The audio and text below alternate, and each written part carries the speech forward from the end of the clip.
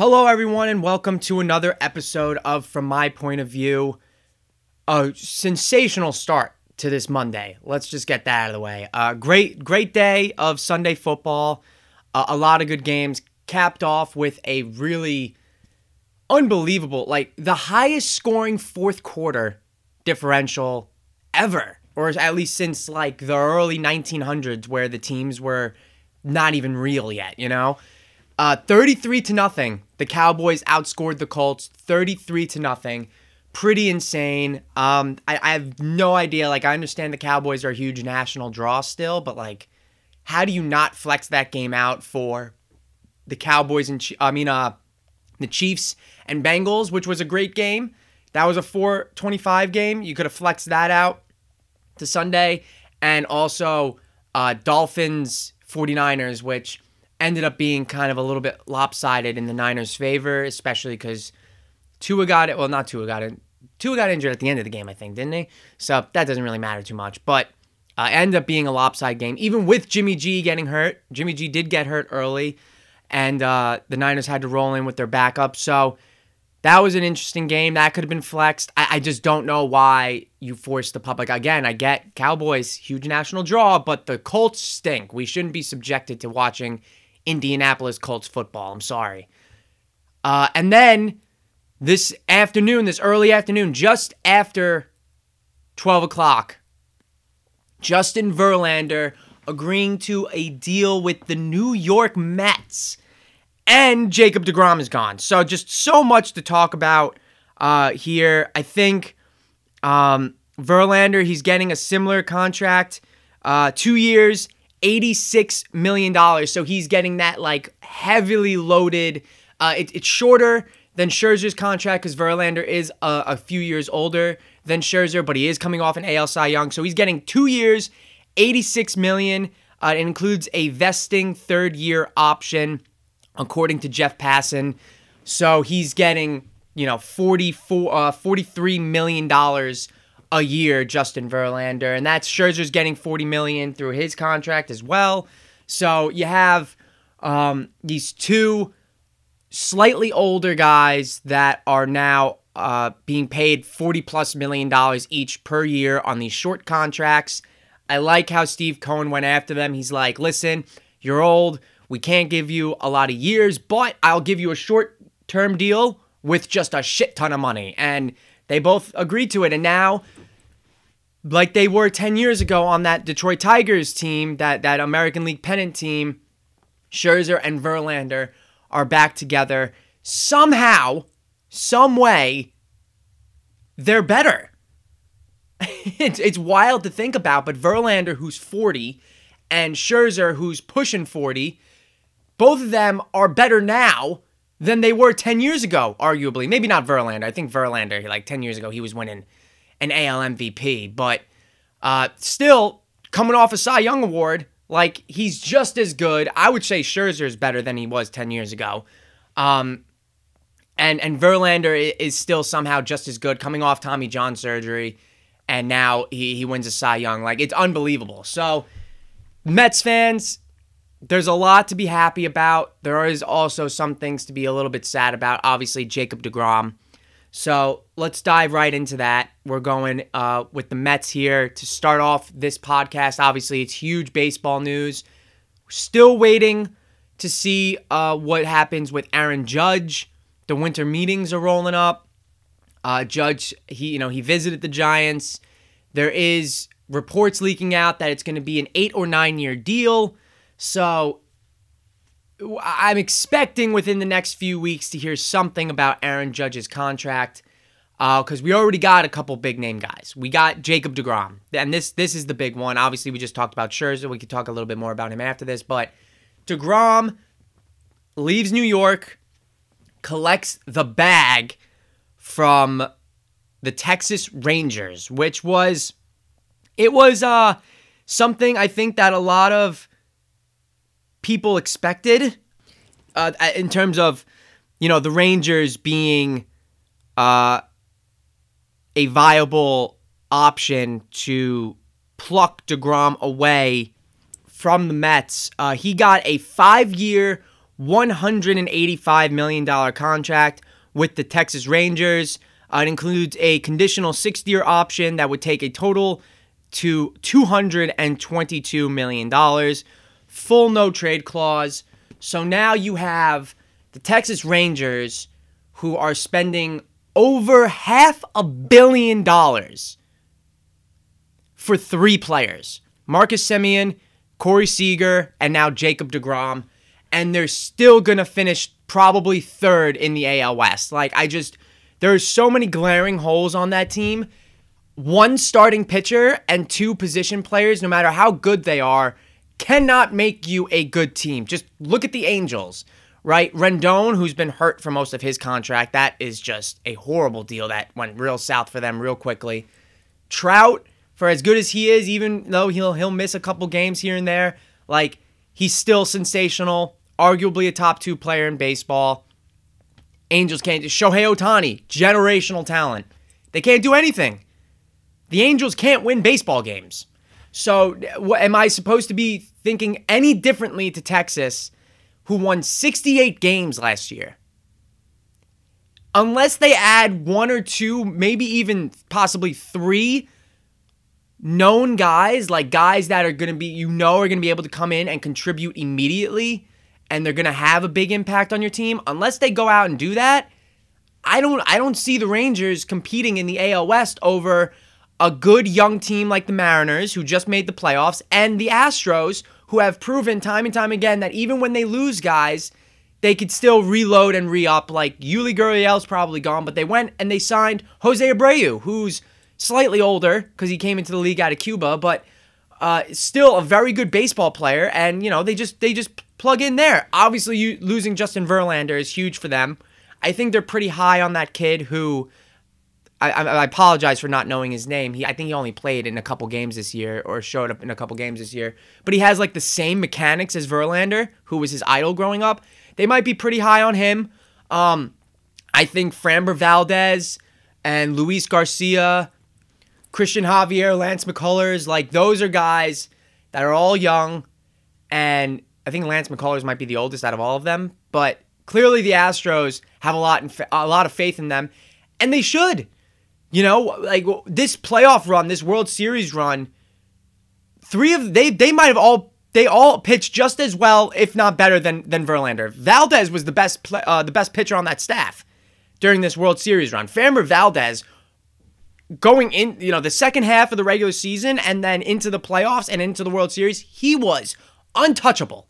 Really, really, really good stuff from him. Christian Javier, again, like I said, and the rest of that pitching staff, clearly the Astros saw during this run that they could be okay if Verlander decided to leave, which he did. So I think the Astros will be fine. I also wouldn't count them out in terms of going out and trying to replace Verlander with someone obviously not as large as scale as him, someone who can make as big as impact as him, but they'll replace him with someone probably. But the Astros have shown time and time again that when they lose these big names guys, Springer and Correa specifically, when they left, they're able to just plug them in and continue to play a high level of baseball. So I don't think the Astros are sweating this move that much. Verlander going to the Mets is huge, but back to deGrom. This situation's interesting because Jacob deGrom is a 34-year-old pitcher. He has been plagued by injuries for the last 3 years, just about. Barely played any baseball last year. But when he's on the mound, he is probably the best pitcher in baseball. Let's just be real. He is untouchable, dominant, and he just overwhelms every batter with essentially 2 pitches, a fastball and a slider. So he's a stud, man. He's so good. And for the Rangers to go out and get him, that's great. I don't think that makes them a contender in their own division, let alone the entire league. But deGrom clearly had a choice here. And if you're a Met fan, I know it hurts. Speaking as a Yankees fan, if Judge walks and goes to San Francisco, I'm going to be devastated. Judge is 30 and played a whole healthy season and had an historic year compared to deGrom, who has been injured the past couple years. But 2 staples of their teams, guys who, when they are healthy, are, top 5 in the league. So it's Aaron Judge and deGrom. Like, I get it. I understand why that hurts. But just to try and talk rationally for a second, deGrom is a 34-year-old pitcher, injury prone, who just got a lot of money. And he had a choice. He could stay with the Mets, try and work something out with them, and continue to try and compete for a World Series. Like, the Mets are ready to win now. If anything, right? They are built to win now. And deGrom, I think, knows that. And he could have signed a deal, maybe, a little less, for a little less money, possibly. I don't know exactly if the Mets had a deal in place. But it seems like the talks are the Rangers threw him a bag, and he said yes. And I just don't think the Mets were willing to pay that kind of money for a guy that has shown to be a bit injury prone. And it's unfortunate, of course. But I think deGrom had made his mind made up. Like, he might have been 1 foot out the door before this season even ended, because I don't even know if the Mets made a counter to try and keep him. I think the Rangers just made that deal. From what I'm hearing, what I'm seeing, the Rangers made that deal and deGrom was gone. So he chose to leave a win-now situation with the Mets to go to a huge question mark with the Texas Rangers, get his bag, no state income tax, and probably just, unfortunately, drift away into nothing. Like, there's not going to be deGrom Day anymore. Like, that is a New York-based market. Okay, the only reason why people get so hyped up for deGrom to pitch every 5th day is because he's playing for the New York Mets. Yes, obviously he's wildly talented, but being in New York, you're in that center of attention. Even when the Mets were bad and deGrom was dominating, people still liked to watch them. No one is going to want to watch a bad Texas Rangers team with a really good Jacob deGrom. No one, not a soul, except Texas Rangers fans. So they won 68 games last year. I think they win they win less than 80. I don't think Jacob deGrom by himself gets you that much, right? He'll win, if he stays completely healthy, he could win between 15 and 20 games. Yes, absolutely. I think are there chances that the Rangers blow it because when games he started? Yeah, how many times we see that with the Mets, that he didn't get a win because the Mets couldn't score or they blew the lead when they were bad? Like, a ton. So the Rangers, this doesn't move the needle for them. Is it exciting? Yes. If you're a Rangers fan, should you be gassed up? Yes, absolutely. Rejoice, relish in the signing. You just signed one of the best players in baseball, but you're paying 3 players over $500 million to be a average team.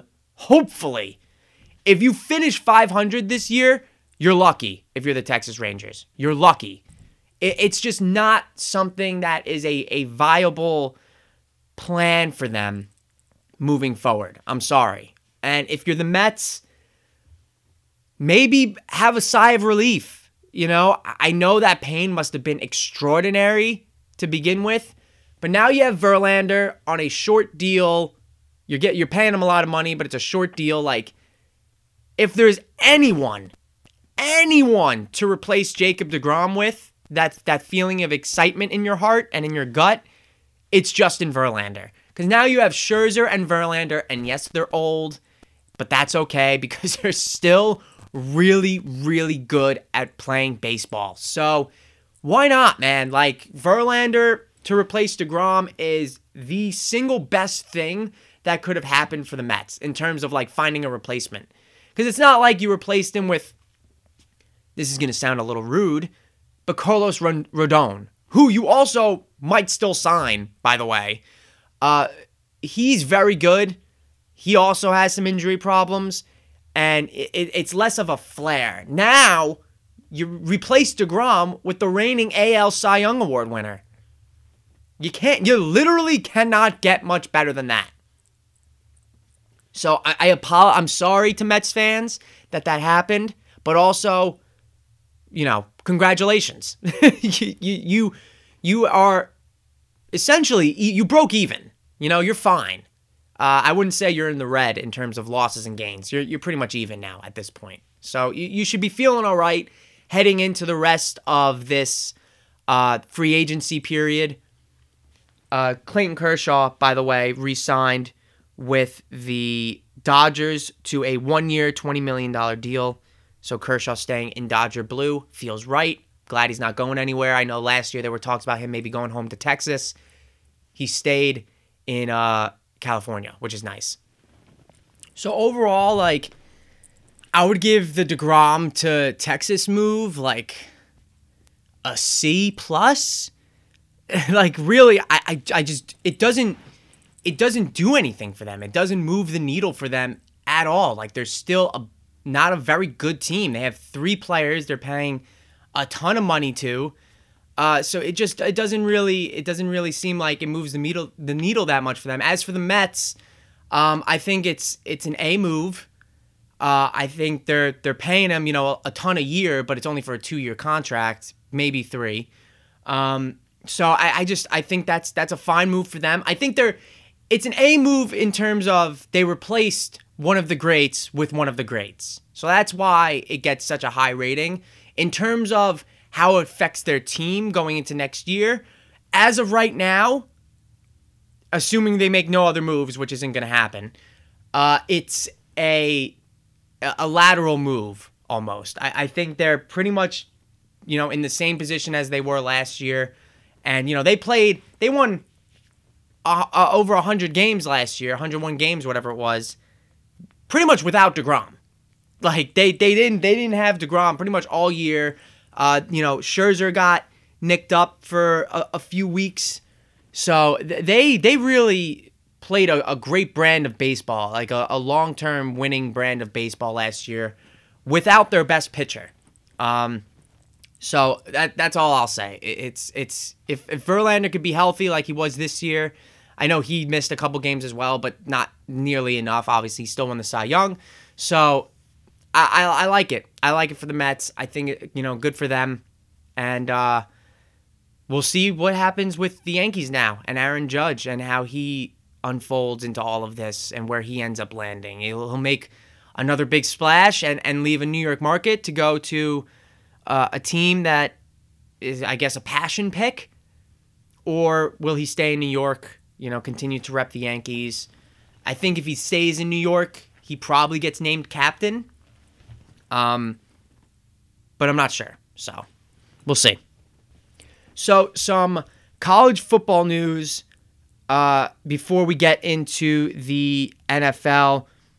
We had a shakeup in the college football playoff, and it was a whole big to-do leading up to this game, or to these games, these championship games, because Ohio State and Alabama were creeping at 5 and 6. So everyone was like, okay, well, Michigan and Georgia are in because Michigan's going to stomp Purdue, which they did, and in the Big Ten championship game. And then Georgia is going to stomp LSU. Some people were like, oh, I kind of like LSU, but no. Georgia ended up stomping LSU 50-30 in the SEC championship game. So everyone knew Georgia was going to be 1, Michigan was going to be 2. What happens to 3 and 4 if they lose? Do we put Ohio State and Bama in? Do we keep one of the two? Like, what happens here? And in the worst case scenario, both teams lost. USC lost to Utah for the second time this year. They end the season 11-2. Both their losses, like I just said, to Utah. 47-24. They got blown out in the Pac-12 championship game. So not good for USC, who were at 4. The 3 seed in the college football playoff was TCU. And TCU was undefeated at this point. So it was like, people were saying, do you penalize them and give it to Bama if they lose? Because Bama's a 2-loss team.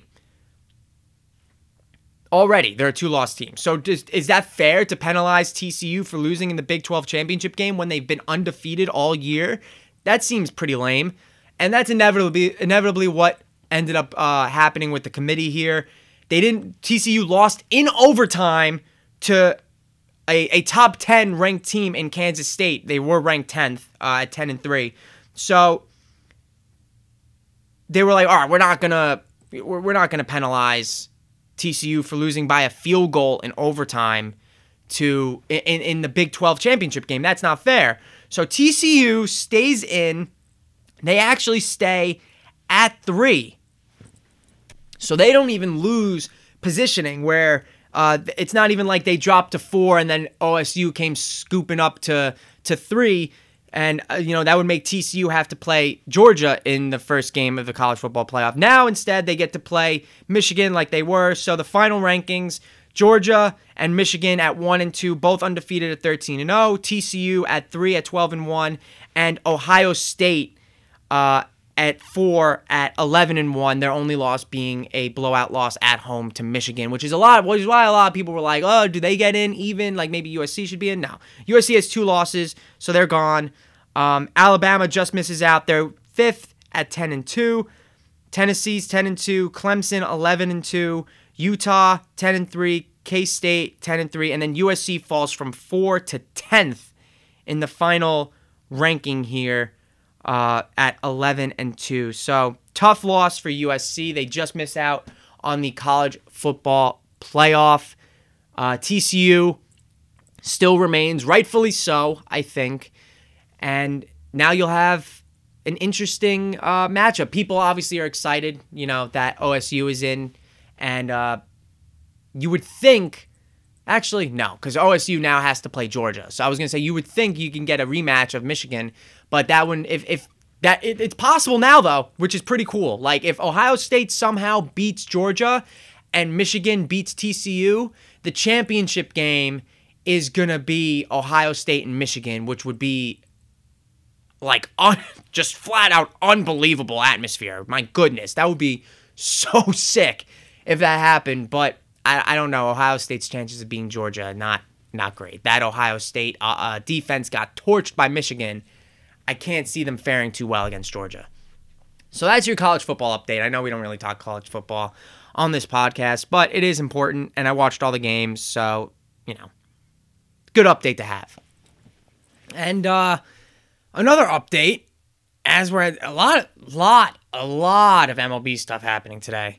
Trey Turner agrees to a contract with the Philadelphia Phillies. Oh, my goodness. 11 years, $300 million contract for Trey Turner with the Philadelphia Phillies. Oh my God. 11 years, $300 million. So he's playing to the Phillies if he stays with the Phillies for his entire career, as that contract would lead people to believe. He's playing for the Phillies till he's 40. So him, Bryce Harper, locked up super long term. My goodness, what a huge deal for Trey Turner. Oh my Lord. I thought he'd get a big deal. I was not expecting that. I was not expecting that ballpark. That is a ton of money. Oh my God, man. That is insane. Jesus. All right. Congrats to the Phillies. I can't believe he got that kind of money, man. That's crazy. All right, let's move on to the NFL. Giants and Jets both back in action this week. They were alternating bye weeks, so first time they played together. Giants ended up in a tie, which is, who would have thought, right? That's interesting. I don't know, man. There were quite a few opportunities for the Giants to win this game, especially at the end. With I think a minute 40 left in overtime, they were. Let me see exactly where they were. Maybe they were a little further back than I originally thought, but I don't think they were, man. It was. They ended this possession they were at the Washington 45 and then took a delay of game to punt it back to Washington with a minute 42 left in the game. And I think, I forgot who was on the call. I think it was Kenny Albert and Charles Davis. But they were talking, and he's like, yeah, I think this is the right move. Charles Davis was saying, oh, I think it's the right move. Daboll's risky, but I didn't think he was that crazy, So maybe I guess I thought it was crazy. It was a 4th and 3. Yeah, I mean it was a 4th and 3 from your opponent's 45-yard line. I thought they'd at least go for it. Or try and kick the field goal with Graham Gano. But it turns out that didn't really matter. I mean, the Giants had a chance at the end of the game to kick a game-winning field goal, and Gano came up short on a 58-yard field goal on the money, accuracy-wise. It was right down the middle, but it just came up probably, I would say, 4 or 5 yards short. So it probably would have been good from like 54, 55. And apparently that was the longest field goal attempt in Giants. The longest field goal made in Giants history was 57 yards. Apparently that's what they said on the broadcast. That didn't sound right, but I guess the Giants have never hit a field goal longer than 57 yards. That's crazy to me. But he comes up a little bit short, and this game ends up in a tie. Again, the Giants just like so many opportunities to win this football game. You're up late, you're up by a touchdown, 20-13, late in the game, under 2 minutes, and they had Washington come down and score. Taylor Heineke once again showing his nuts, throwing him on the table. The guy just continues to find ways to keep Washington in it, and it ends in a tie. Already a day later, for Week 15, Week 14's coming up. So Week 15, Giants Commanders in their second match of the season already flexed to Sunday Night Football. So that's going to be a pivotal game for both of them. Looking forward, though, like the Giants, they stay home and they play the Eagles. So this tie, it doesn't hurt the Giants, but it doesn't help them either. Obviously, it hurt the Commanders, the tie. So you look at the playoff scenario now. The Giants remain the second seed wild card behind the Cowboys, because Washington ended up tying. So now they're 7-5-1. Again, they haven't had their bye week yet, so they have an extra game played. But the Commanders are going to. They're 7-5-1. Seahawks had a great win against the Rams, where they scored a last-second touchdown. They leapfrogged the Washington Commanders into the 7th seed, and then you have the Giants and the Cowboys. So right now, as it stands, Washington is now out of the playoffs. Seahawks are in. Obviously, a huge game for the Giants now, because if they lose next week to the Eagles, the Commanders, who I'm going to go ahead and say have a bye week, which they do, nailed that one. They're on their bye week, and then they come back the next week and play the Giants again. So they are at an advantage there, because the Giants have to get ready for the Eagles, which is going to be a very, very tough game, and then they got to turn around and travel to Washington to play the Commanders for the second time in 3 weeks, whereas the Commanders now are 7-5-1. They're just outside looking in. If the Giants lose to the Eagles, they would leapfrog them because of the tiebreaker that they have. And actually, they're both 7-5-1. I don't know what the tiebreaker would be. Well, the Commanders beat the Eagles, so there's the tiebreaker. The Giants are 0-2-1 in divisional play. They've lost to the Cowboys twice, and they tied the Commanders. They still have to play the Eagles twice here. So just based on divisional record, I think that's what it would go by. The Commanders would leapfrog the Giants into the playoff race. So this is a huge game for the Giants against the Eagles next week. Huge. And then but you look at it, the Commanders are at an advantage. They just played the Giants. They have a bye week where they get to do nothing but study the Giants, and then they're home against them in week 15. So it's just their minds are solely locked into New York. And whereas the Giants, obviously, they have to prepare for the Eagles and then turn around and prepare for Washington again. So I don't know. It's going to be tough. They need to beat Washington.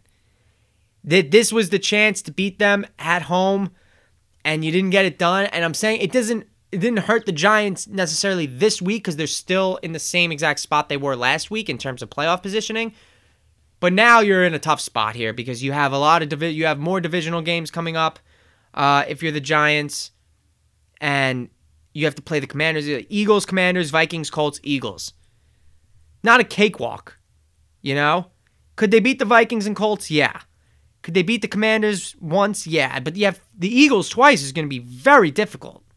So it's like I said, there were quite a few times the Giants could have won this game. They could have held the Commanders to a field goal, maybe, or a fourth down like that. That was a tough last ditch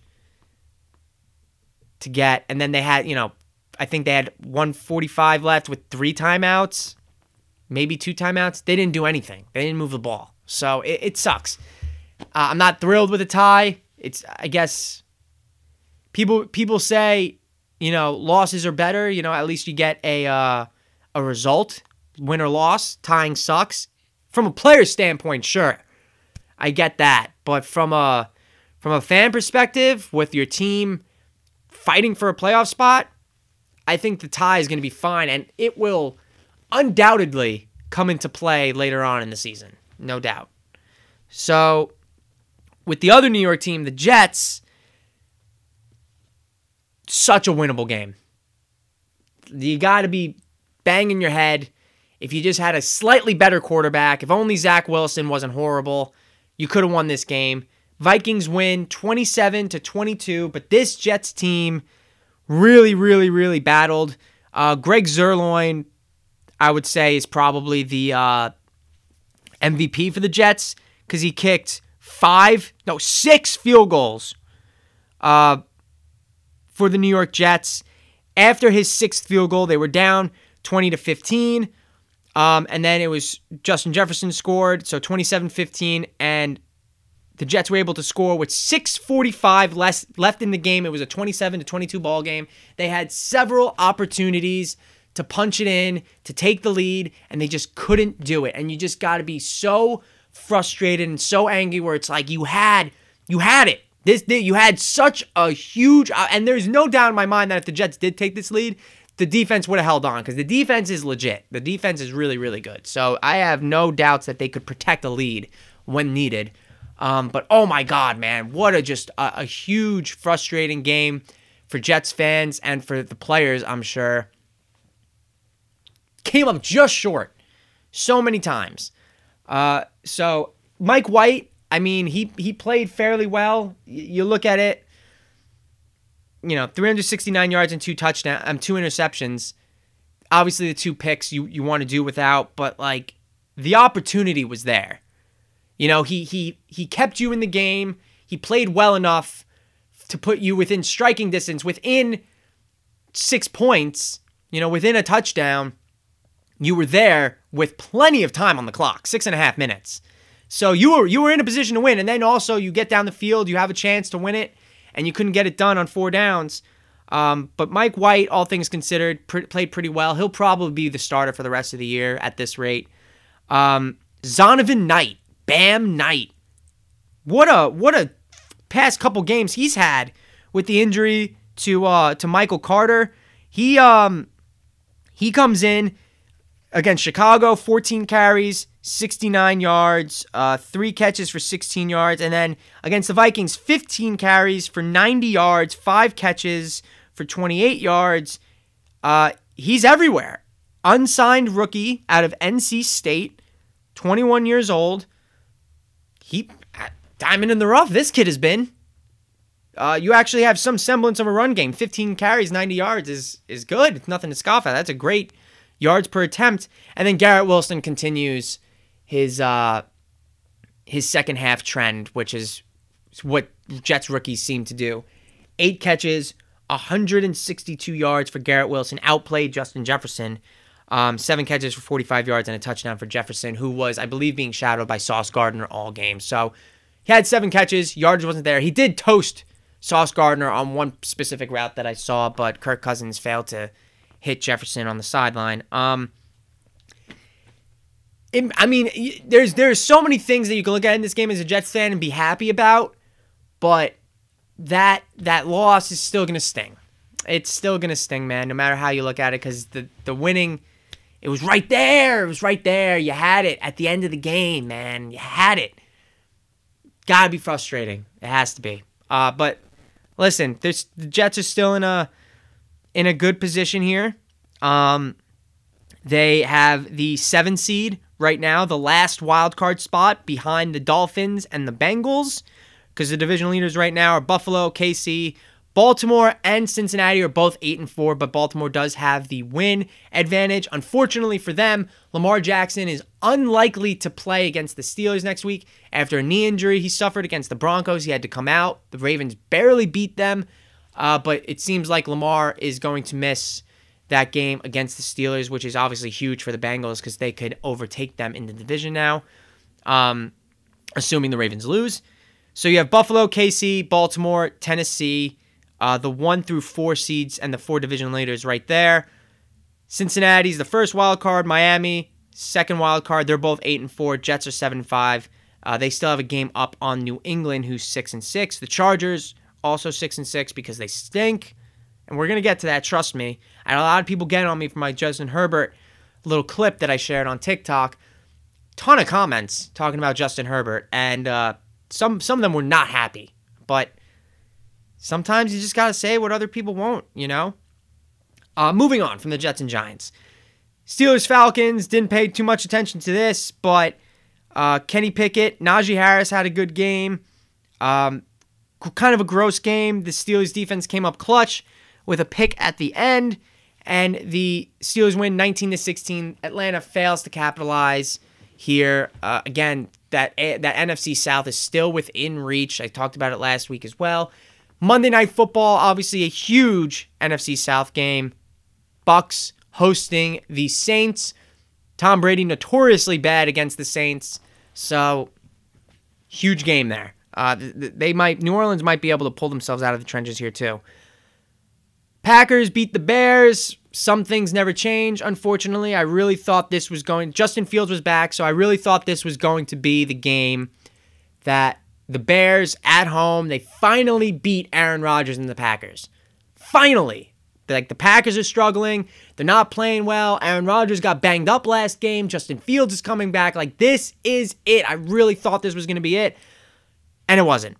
Packers rallied in the fourth quarter, and they won 28-19. They outscored the Bears in the second half, 18-3. All 18 of those points for the Packers coming in the fourth quarter. Bears scored a whopping 0 points in the final quarter of the game. A.J. Dillon had his best game of the year so far, 18 carries, 93 yards, and a touchdown because Aaron Jones got banged up. He did come back, but they didn't really use him at all. I would imagine he's going to be fine next week. Justin Fields, 2 interceptions, not great. I really thought this was it, man. I really thought this was the game that the Bears finally beat the Packers, but not just yet. Aaron Rodgers, he could suck against everyone else, but when Chicago rolls in or they go to Chicago, he is ready. He is ready. Lions-Jaguars. This game I thought was going to be way closer than it was, but Jared Goff threw for 340 yards, and the Lions won 40-14. And my goodness, can this Lions team really put up points, dude? Amon-Ra St. Brown, 11 catches for 114 yards and 2 touchdowns. Jared Goff, like I said, threw for 340 yards. Swift had 62 and a touchdown. They were just clicking on all cylinders. And fun fact, right now, which is crazy to think about, the Lions at home next week are favored at 5-7 against the 10-2 Minnesota Vikings. A divisional game at home. The fucking Lions are favored by 1.5 points. Insane. Totally insane. I mean, I know odds making has kind of changed in the past, but it's always usually okay to go with the home team gets 3 points. So if you're underdogs by 3.5 points at home, that kind of means the bookies think, the odds makers think that you're going to get blown out. Here, Lions are home. You assume they get 3. It's 1.5. I guess that means it's going to be a tight game. So, or, that's what the odds makers think. But Even if, you didn't have to tell me the line, but the fact that they're not underdogs, I think, is pretty crazy. Like, I know they've been playing really well. They had a 3-game win streak going into Thanksgiving. And then, they played the Bills right up until the end and lost by 3. And then they come out here and they blow out the Jaguars. Suddenly the Lions look pretty good again. They're 5-7. They can put points on the board. We've known that pretty much all season. And the defense has really stepped up over the last 5 weeks. They got a huge stop against the Bears to win it. They beat up on the Giants, who lost, obviously, a ton of people to injury, but nonetheless, still beat up on them. They held the Bills down for as long as they possibly could until that last drive, unfortunately for them. And then they just decimated the Jaguars. So the Vikings being favorite at home against a 10-2 interdivisional rival is shocking, I would say, to say the least. But I love it. I absolutely love it. A shocking one here for me. The Eagles just laying the wood on the Titans.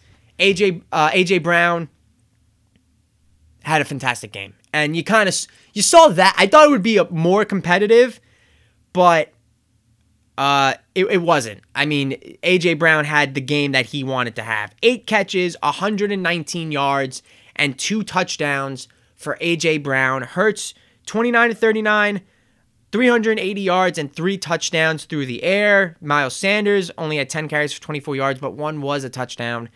So AJ Brown against his old team in Philadelphia, like you knew he was going to pop off, and that's exactly what happened. I just thought the Titans were going to put up more of a fight on offense, but they did not. Ryan Tannehill was the leading rusher.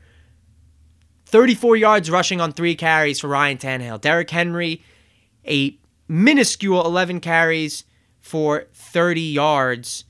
So that the Eagles did just a fantastic job of shutting down Tannehill and Henry. They couldn't do much of anything. So just a flat-out beatdown for the Eagles. They improved to 11-1 and keep the best record in the NFL. Ravens, I mentioned this briefly. Disgusting game. If there's any free money to be made in the world, it's the under in Denver Broncos games. They continue to suck. They didn't lose their starting quarterback, but they still stink. Against a bad, not a particularly good Ravens defense, you mustered up 9 points. I mean, Russ, if you listen to Russell Westbrook, Russell Wilson. Sorry, Russell Westbrook. He's actually been playing fantastic basketball, which we have not talked much basketball on here, but we will soon, I promise. It's getting there. We're almost at Christmas, and that is really the turning point for the NBA, where you get to really see who's legit, who's not. That's Christmas time moving forward is real prime NBA action. So we will get to that once the NFL, comes down, boils down to the playoffs. We'll start integrating some more basketball into the podcast. I promise. But Russell Wilson, if you listen to his post-game press conferences, he says the right things, man. He really does. And he talks about how frustrating it is, how difficult it's been. And I almost, you clown him and you clown him and you clown him. But now I'm also kind of turning a little bit where it's like I feel kind of bad for this team and for him. Nathaniel Hackett, I've been saying it, is I think he's got to go, unfortunately for him.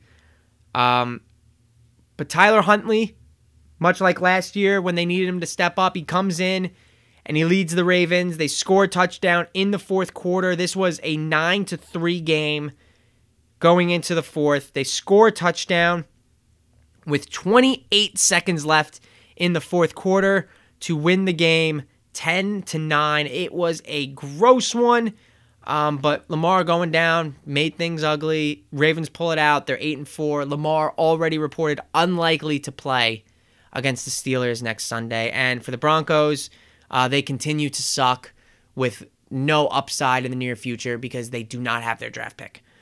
They're 3-9. Browns, Texans, I thought this was going to be a huge blowout. It wasn't. Cleveland, 27. Houston, 14. Houston goes to 1-10-1. And the Browns go to 5-7. They get their first win with Deshaun Watson back in Houston, but he played like shit. He did not play well. 12 of 22, 131 yards, and 1 interception for Deshaun Watson. The Browns actually did not score an offensive touchdown. They had 27 points, not a single offensive touchdown. Donovan Peoples-Jones had a 76-yard punt return. Denzel Ward had a 4-yard fumble return for a touchdown. And then Tony Fields had a 16-yard interception return for a touchdown. And then they had a couple of Cade York or 2 Cade York field goals to top it off. So no offensive touchdowns for the Browns, which is pretty gross against a bad Texans team. Actually, the only offensive touchdown scored in the entire game was at the very end, under 2 minutes left. Nico Collins got a pass from Kyle Allen, and that was the only offensive touchdown. That made it 27-14. There also was a safety in this game. Yeah, it was a weird one, and it was pretty gross. But Deshaun Watson, I think maybe people kind of thought he was going to show up and just kind of be like nothing happened, light it up against his old team. He was going to be showboating, having fun. No, he seemed pretty frustrated the entire game. Not very good. I read you his stat line. Like, that is like a pretty clear indicator of how he played, honestly. Sometimes it's like, oh, the box score doesn't tell the whole story. In this case, it does. Deshaun Watson played bad. I was one of those guys who thought he'd come in, throw for 3 touchdowns. It was going to be a cakewalk. No, he stunk. So he might need a couple weeks to really. He hasn't been practicing with the team. He hasn't been around with the team. Jacoby Brissett's been leading this team. People love him. So Watson's he's got some ground to make up for, more so than I think me and maybe some other people thought.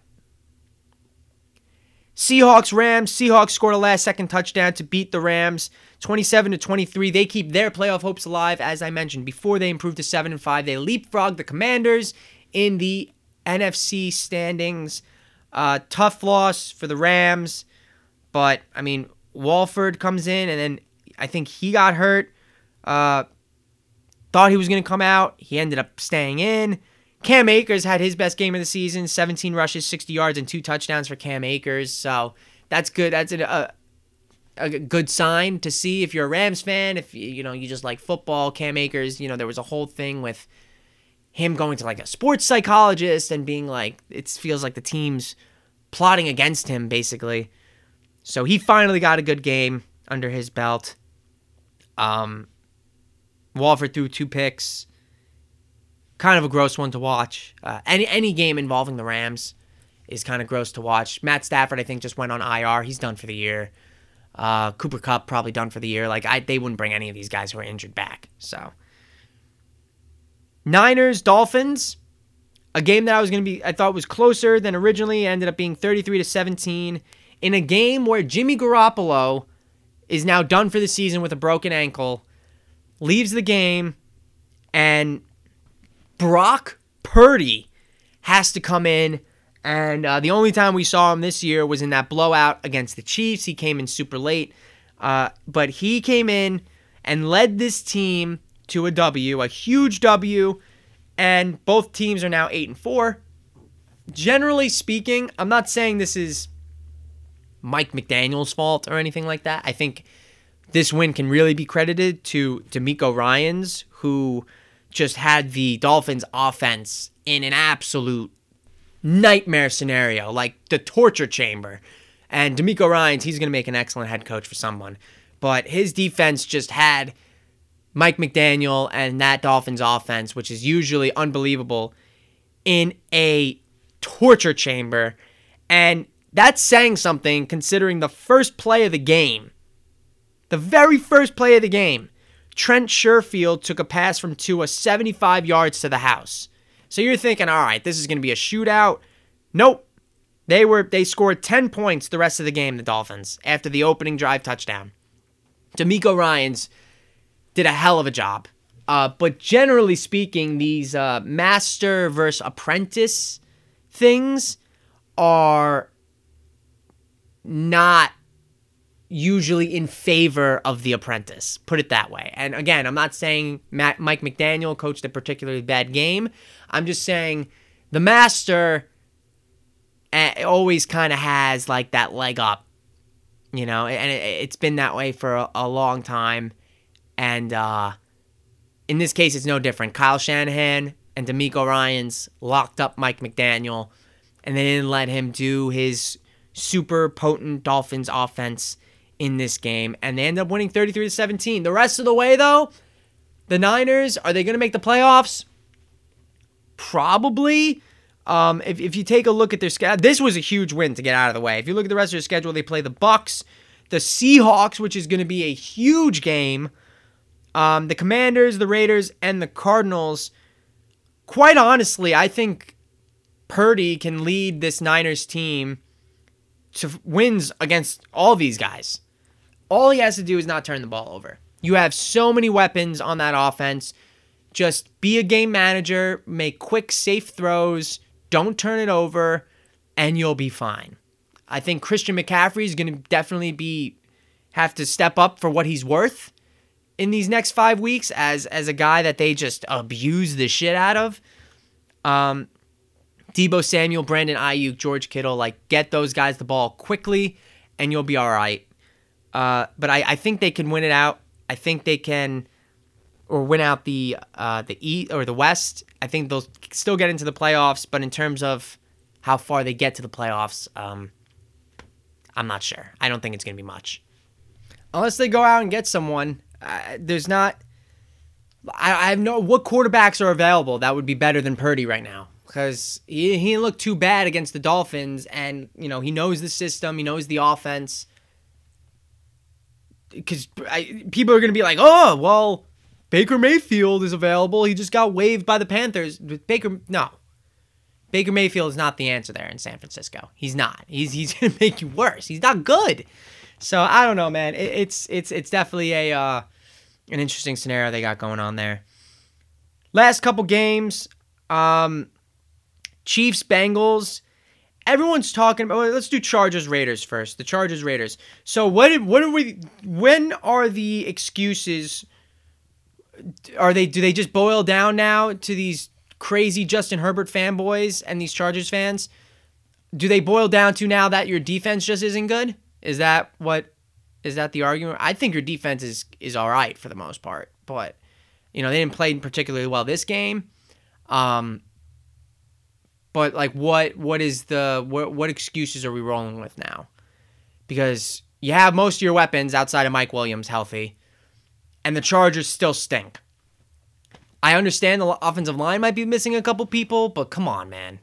Come on. Where did the excuses stop? Stop passing the buck, okay? The Raiders win 27-20. Suddenly, the Raiders don't look too bad. They've won 3 games in a row. Look at that. Against the Broncos, the Seahawks, and now the Chargers. Wow.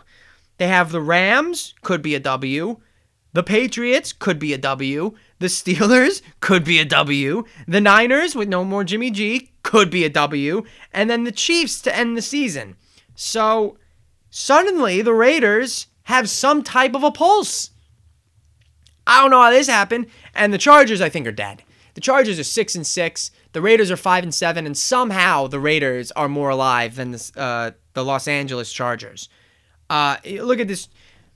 All I'm going to say is next Sunday night is going to be a huge bragging rights thing. Like a huge I told you so thing. Because it's the Dolphins at the Chargers.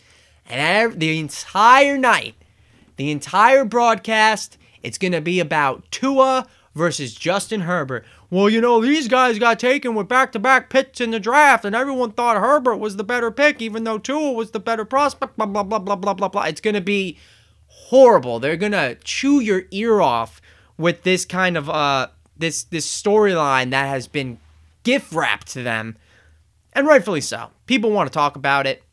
You know, the Dolphins, yes, they have 2 of the most dynamic receivers in the NFL, but they're 8-4. The Chargers are floundering at 6-6. Herbert's stats himself are great. I'm not necessarily blaming him for these losses, obviously.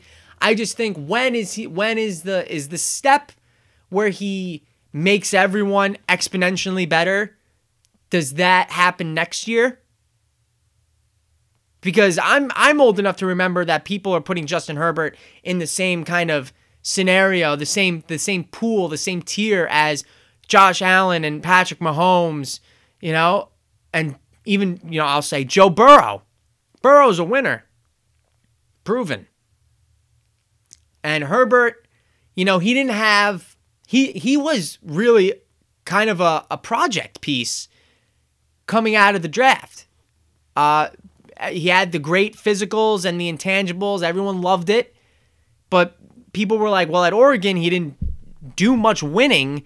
He's kind of like a work piece. Then he had a sensational rookie year, and it's just been an upwards trajectory since for people who are like, he's going to be one of the best. He's already on his way to top 5. The Chargers are going to be great. The amount of people I heard take the Chargers to win the AFC West this year was astronomical.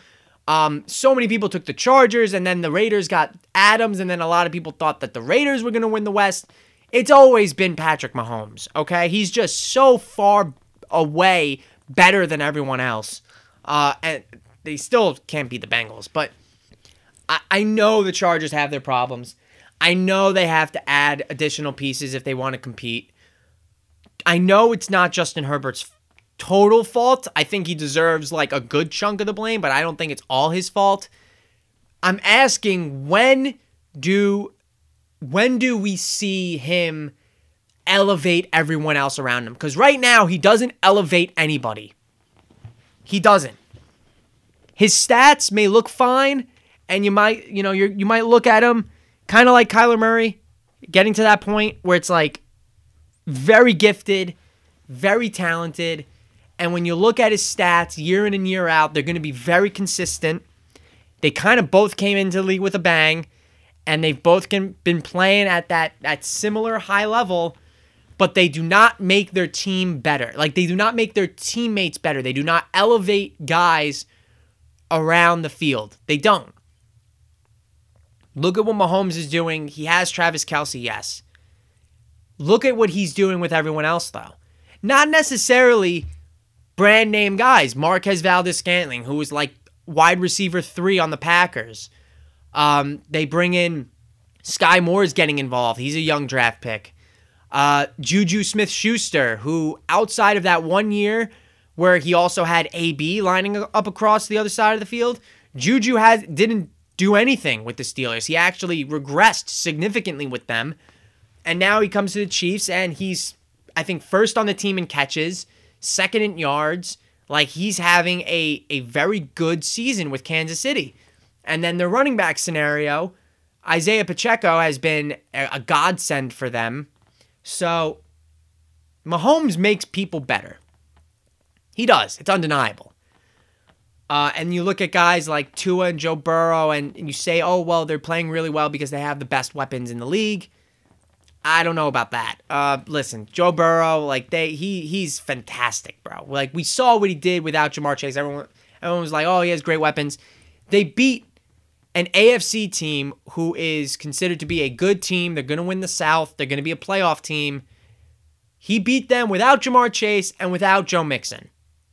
And Samaje Perine and T. Higgins lit it up. And Burrow is a winner. Tried and true, bro. He is a winner. And back to my Herbert thing, because we're going to get into Tua, because we're going to get into Burrow and Mahomes and that rivalry that's spewing. Herbert is, I'm very, very close to putting him in the same category as Kyler Murray, where, like I said, it's like on paper, at the end of the season, you're going to look at his stats and be like, well, he certainly wasn't the problem.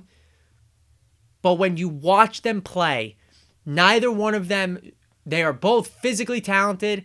They can make these crazy throws, and you know they have the capabilities of being all-time great quarterbacks. But when is that step going to come? Is it going to be when there's a change of head coach? When Kingsbury or Staley are gone? Is it just going to be one more off-season workouts where they both make that leap? Or are they just going to end up being in this kind of Derek Carr-esque scenario where the team just doesn't perform as well as people expect it to? Because that's really what the Raiders and Derek Carr have been for the past few years, where a lot of people are high on them. They got a lot of weapons, and then they just regress. And luckily for them, last year, Rich Bisaccia, who should have been the head coach this year instead of freaking dumb Josh McDaniels, should have been Bisaccia. He rallies that team. Derek Carr plays unbelievable football, and they get into the playoffs by beating the Chargers. So it's so frustrating, man. It's really, really frustrating to look at because you're like, both of these teams should be better. And if you include the Raiders in like what I just said, all three of those teams should be better. They should be better, and they're not. So at what point do you stop blaming everyone else and blame the quarterback a little bit more? That's all I'm saying. I give Herbert another year. If he doesn't make that jump, that visible jump that star franchise quarterbacks are supposed to make, that help you find ways to win, and that's really what it comes down to. He plays really well, and the team's usually in it for the most part for every game, but he doesn't necessarily find ways to win. Does he get unlucky sometimes? Absolutely. All quarterbacks get unlucky sometimes. But he just doesn't find that way to win. He hasn't really done that consistently. And neither has Kyler Murray. And, it's just the way it is. So, yeah. Brutal loss for the Chargers. And even though they have a better record than the Raiders, it feels like the Raiders have more of a pulse than they do. Colts-Cowboys was Sunday night. Cowboys outscored the Colts 33-0 in the fourth quarter. They won 54-19. Scorigami. Love to see it. But the game of the week was Chiefs at Bengals. The Bengals have beaten the Chiefs now 3 consecutive times, all by 3 points. The last 2 times, actually, were both 27-24. So Bengals win 27-24, and it came down to this tough play. Mahomes was running up in the pocket. He gets tripped up around his ankles. He actually did come up limping a little bit, but I haven't heard anything about injury or anything like that. I think he was just a little hobbled. He comes up limping, and he got sacked, and they had to settle for a very long field goal from Butker. He comes up just wide right. The length was there. The distance was there. Comes up just wide right, and that was with, I believe, less than 4 minutes left in the game. Yeah, they got the ball back with 3:24 left in the game, and they almost had it. Like the Chiefs had them.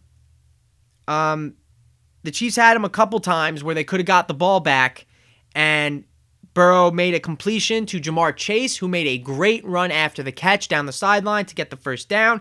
And then the second time where they had the Bengals, who they could have forced the Bengals to kick a field goal at the Chief 28-yard line. 3rd and 11, sub 2 minutes.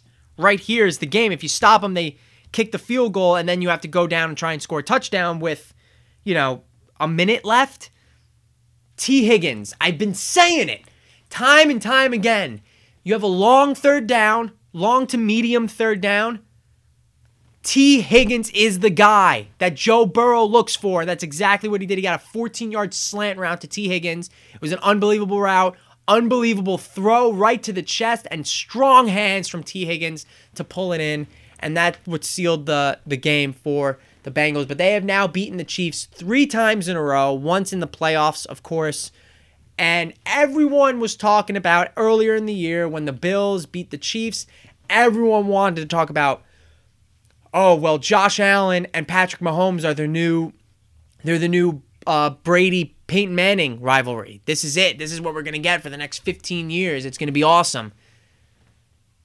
But really, the real Brady Manning rivalry reincarnated is Burrow and Mahomes. These guys duke it out It's a close score every time. And Burrow has actually won more than Josh Allen in the postseason. So the whole thing with like Brady and Manning was that Manning won everything in the regular season and Brady won the championships. Because that's how it was. By the time, I think Nick Wright was going on a whole thing about this because he's a huge KC guy. Peyton Manning, I think, had won like 3 MVPs before he beat Brady for the first time in the playoffs, and Brady had been, Super Bowl champion already by then. So he's like, I don't get the Mahomes-Allen comparison because Allen hasn't won anything. Mahomes has been first team All NFL, All-Pro, first team All-Pro. He's won a Super Bowl. He's won a Super Bowl MVP. He's been a top of the league MVP leaders for the past couple years. Josh Allen, this is his first year where we're looking at him and we're like, okay, maybe he's a real MVP candidate. So he's like, I don't understand why everyone keeps saying, oh, it's Brady and Peyton again with Mahomes and Allen, and Allen hasn't done anything. The thing here is that Cincinnati has they've played flawless football 3 consecutive times against the Kansas City Chiefs. Did a couple things break their way? Sure. But the thing that they did that won the game, besides Butker missing the kick at the end to really seal it for them, they converted 2 big third downs to ice the game after the missed kick. And then the defense, they did it in the playoffs, came up with a turnover. Travis Kelce was fighting for yards and very uncharacteristically coughed up the football. And the Bengals were clawing and scratching at it. They finally ripped one out. And that was the turnover, and that was the game. Because up until that point, it had been tick for tat, back and forth with these two teams. And the Chiefs had the lead at that point, and they finally gave it up. It was 24-20. They coughed up the ball. Bengals got an extra possession. They scored, made the most of it, held Kansas City to a long field goal attempt, and they got a benefit of Butker missing it. So I like that better so far. It's been the more apt comparison, more so than Josh Allen and Mahomes. People really, really, really want to make those two kids a rivalry. But the bigger rivalry is between Mahomes and Burrow because Mahomes hasn't beaten Burrow in 3 straight games. That's the bigger one. I understand Mahomes and Allen, they've played. Obviously, they played in the playoffs, and then this year in the regular season, Allen won. Mahomes won in the playoffs. Burrow's won 3 straight against Mahomes. So, as far as I'm concerned, that's the bigger rivalry that's brewing, more so than Chiefs-Bills. Okay, I don't think I missed anything, and there have been no signings while we've been recording this other than the ones I've mentioned already. So, that'll wrap it up for this episode of From My Point of View. Thank you all for listening. I appreciate you as always. Have a great weekend. Can't believe it's already December 5th. My goodness. Enjoy the rest of your week. Enjoy your weekend. And I'll talk to you all next Tuesday. I don't trust women, so I thank God that I had some daughters. I'm the youngest, but yet I'm richer than every one of my brothers. I took flawless spaghetti and put it on my mama and father. Early I get my pills from my doctor. Pimping a couple bitches that copper. I didn't like that pit, no cropping. You talking about that check, now stop it. Water slip off my wrist, it's dropping. Now I got a couple against my pocket. Big B, I been rocking Chanel and throwing up season. That's the challenge. Pointed out to on my body. Yeah, I was living my life on a yacht. I ain't taking my chain off that. Like the way that you suck my cock. Got some acting, let's go get a pop. Took the latch off and went to the top. Niggas tried to say that I went hot. Now they say I don't belong in this spot. Metro, bought me a paint from Bezel. I went two-tone on my bezel. About to rock the candles. Maybach getting me some top me while I flip the channel. Bigger